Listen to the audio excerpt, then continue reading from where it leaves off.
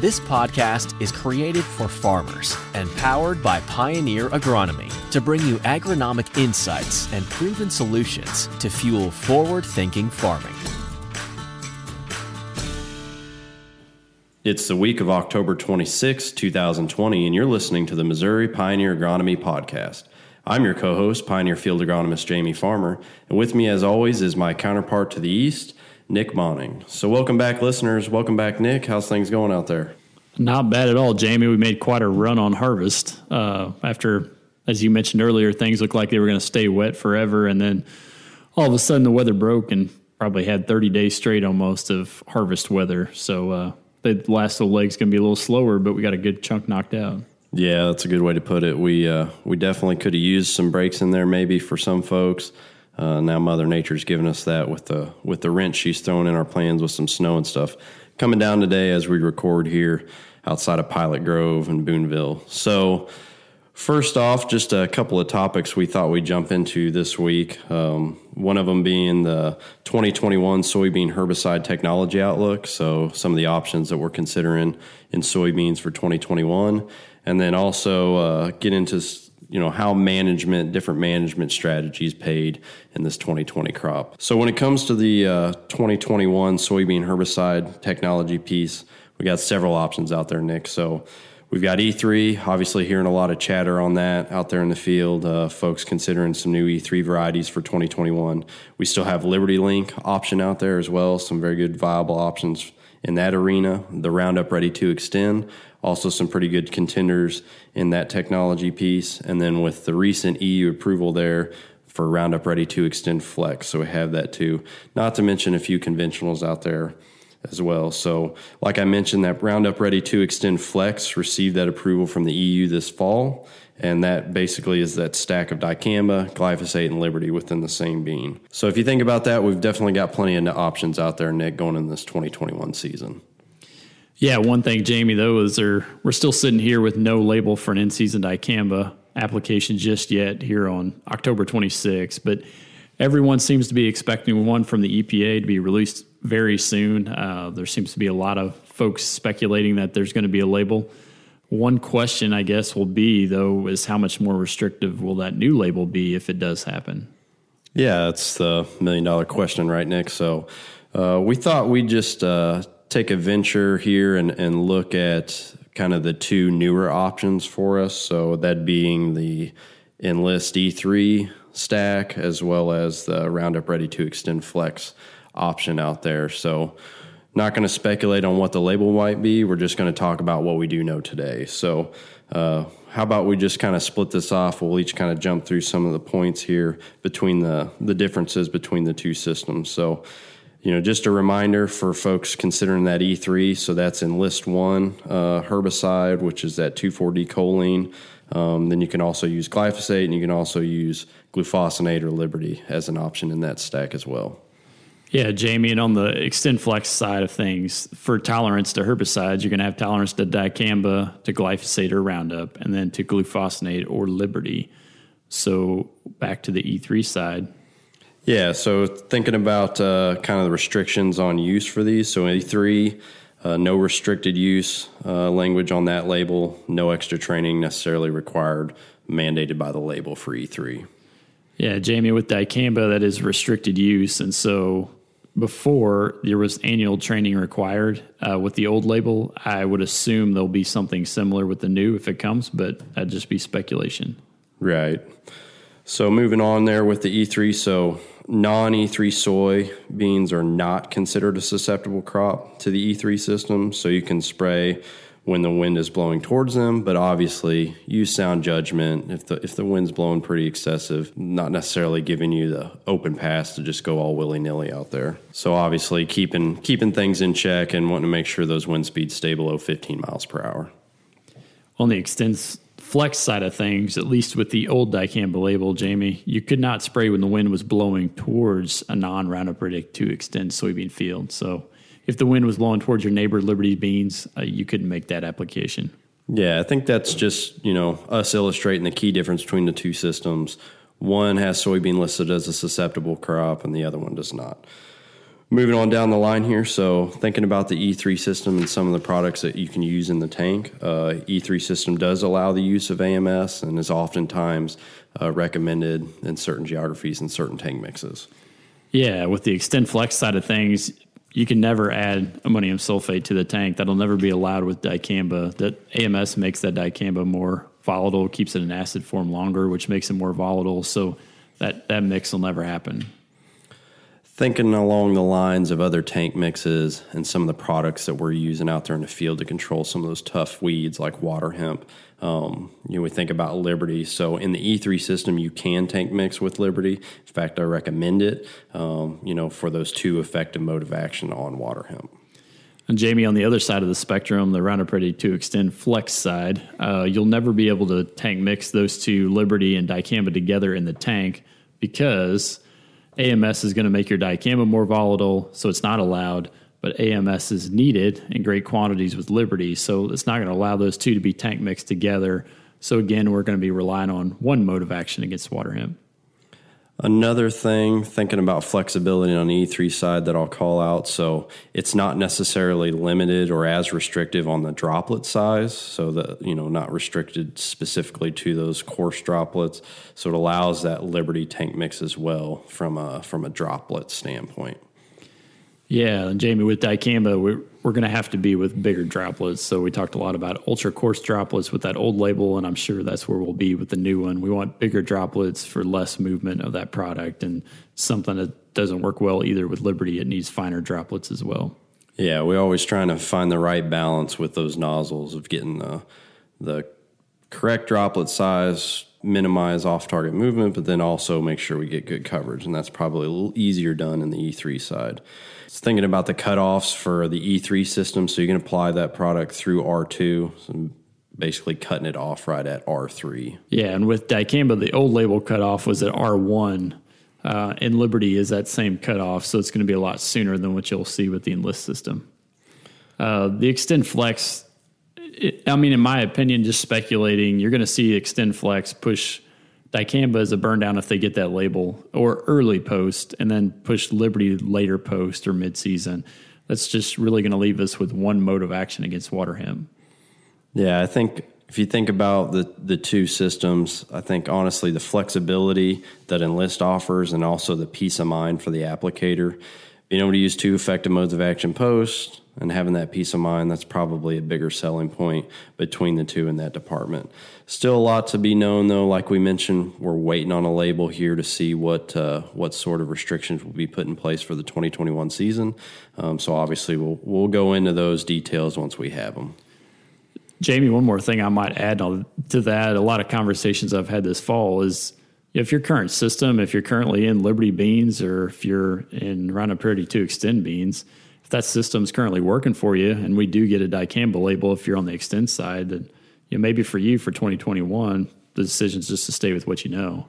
Yeah, I think that's a good point because, you think about some of these new beans that are coming out into the market and these new traits, there's a lot of unknowns with those.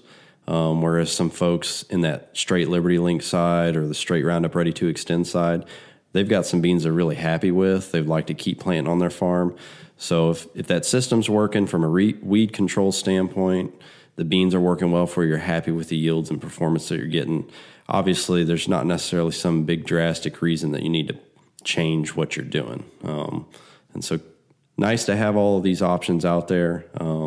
Definitely going to need these tools going forward, so also important to make sure that we manage them correctly. So now we thought we'd jump into some of the differences we're seeing out there in the field this season where management, obviously, in our opinion, is definitely paid in 2020, some of the management decisions. And those decisions that, we're noticing most would probably be in the fertility department between P&K, some of the fungicide, insecticide decisions that folks made, the nitrogen decisions and programs that we worked through out there, and then also some of the seed treatment advantages that we saw, especially on the Olivo side. So thought we'd kind of jump through those 4 topics there real quick. So with that in mind, Nick, thinking about that fertility piece, the P&K, definitely seeing some advantages out there with that. What are some of the things you've noticed on your side?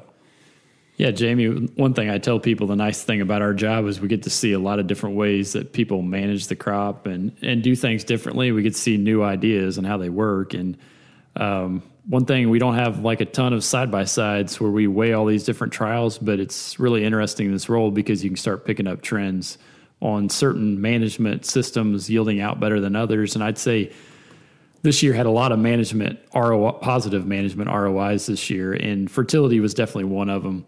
In corn, I've got some examples where we put on spring applied DAP or MAP versus areas of the field where we didn't, or guys that did not do it. And I will say that where we didn't have that fertility go down the spring, that some folks are a little bit disappointed. I saw some differences, like 50 bushel yield differences where we put DAP on the spring versus where we didn't. And with the dry August we had, K was really important too for that corn crop. And so I'll just say basic fertility really paid. I guess I'll leave it at that on corn, along with nitrogen, which I know you'll get into in a minute. Soybeans, I did want to mention, overriding theme here were potassium, which we know soybeans are a huge user of potassium, almost 1.4 pounds of potash per bushel removal.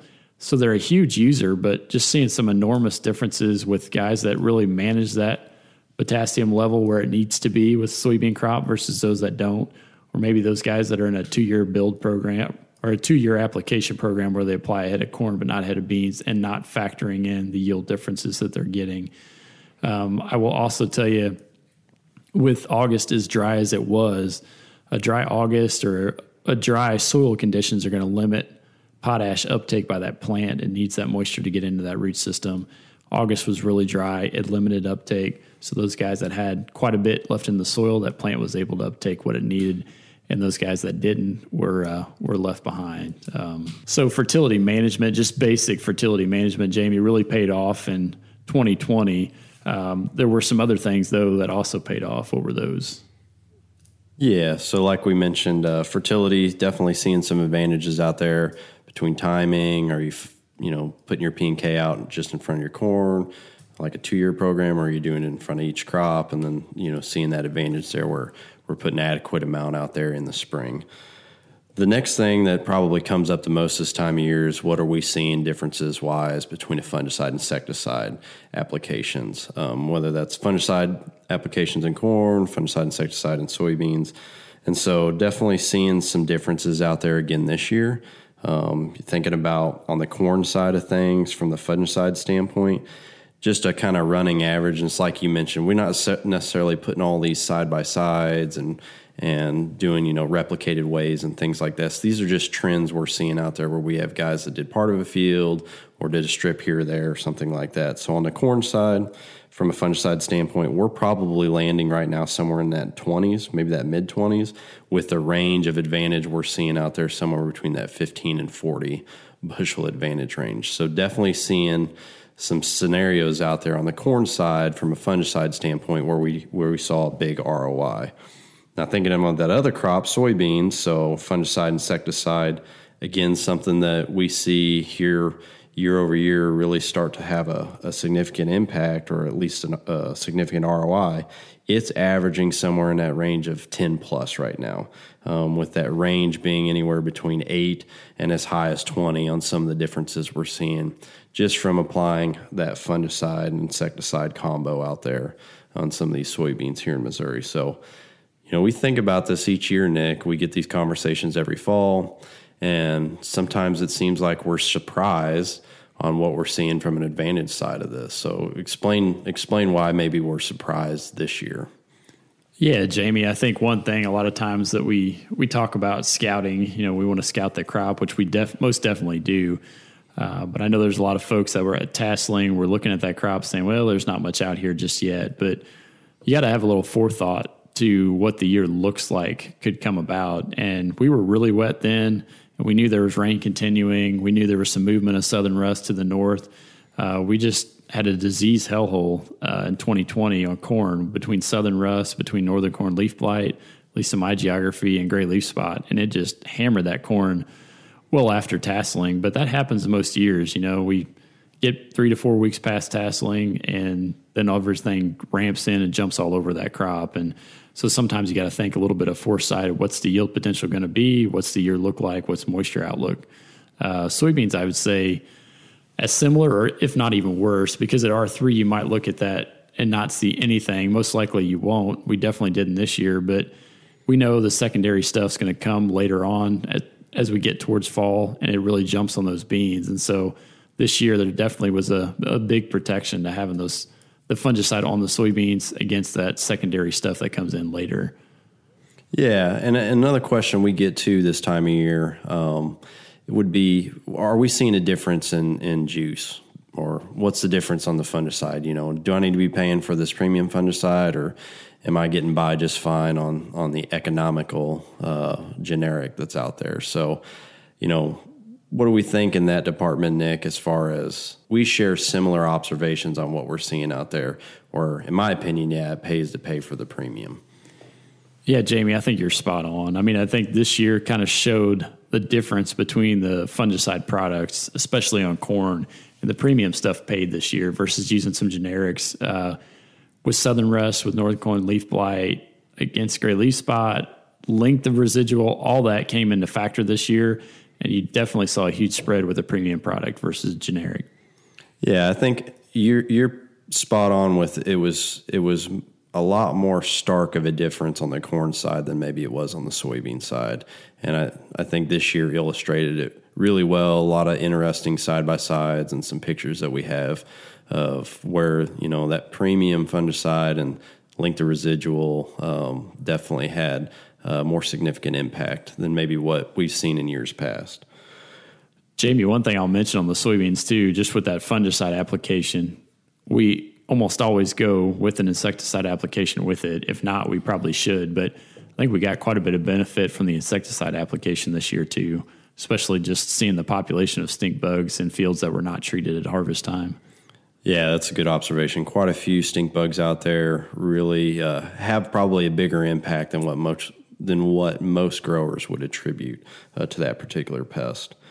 So moving on to our third topic here when it comes to this management paid in 2020 kind of theme that we're running with here. So on the nitrogen side, again, thinking back, looking back earlier this growing season, quite a bit of rainfall in pockets of Missouri, especially in my area.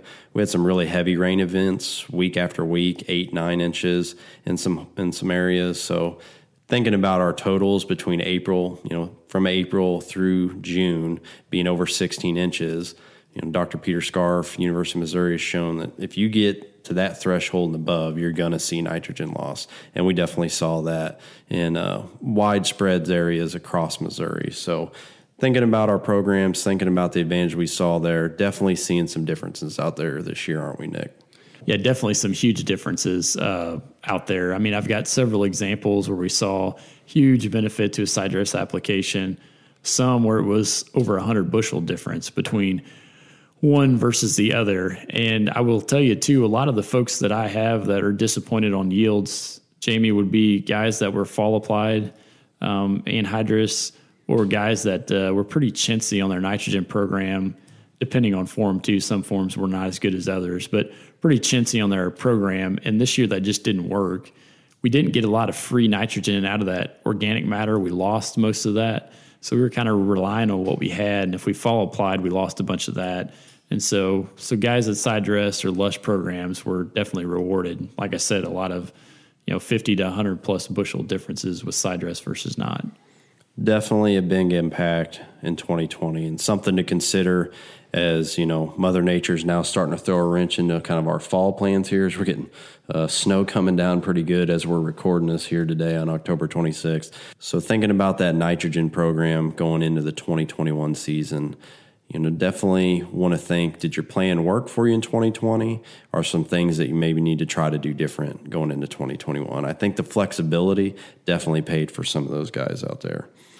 And finally here, we'll just kind of wrap with this last topic, talking about some of the seed treatment advantages that we're seeing out there. One in particular being Ilevo. So particularly in my geography of West Central Missouri, there was a stretch there of some really bad SDS pockets out there.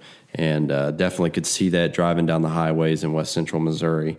We saw some clear-cut advantages as why we use Ilevo as a seed treatment on our soybeans to protect against that sudden death syndrome.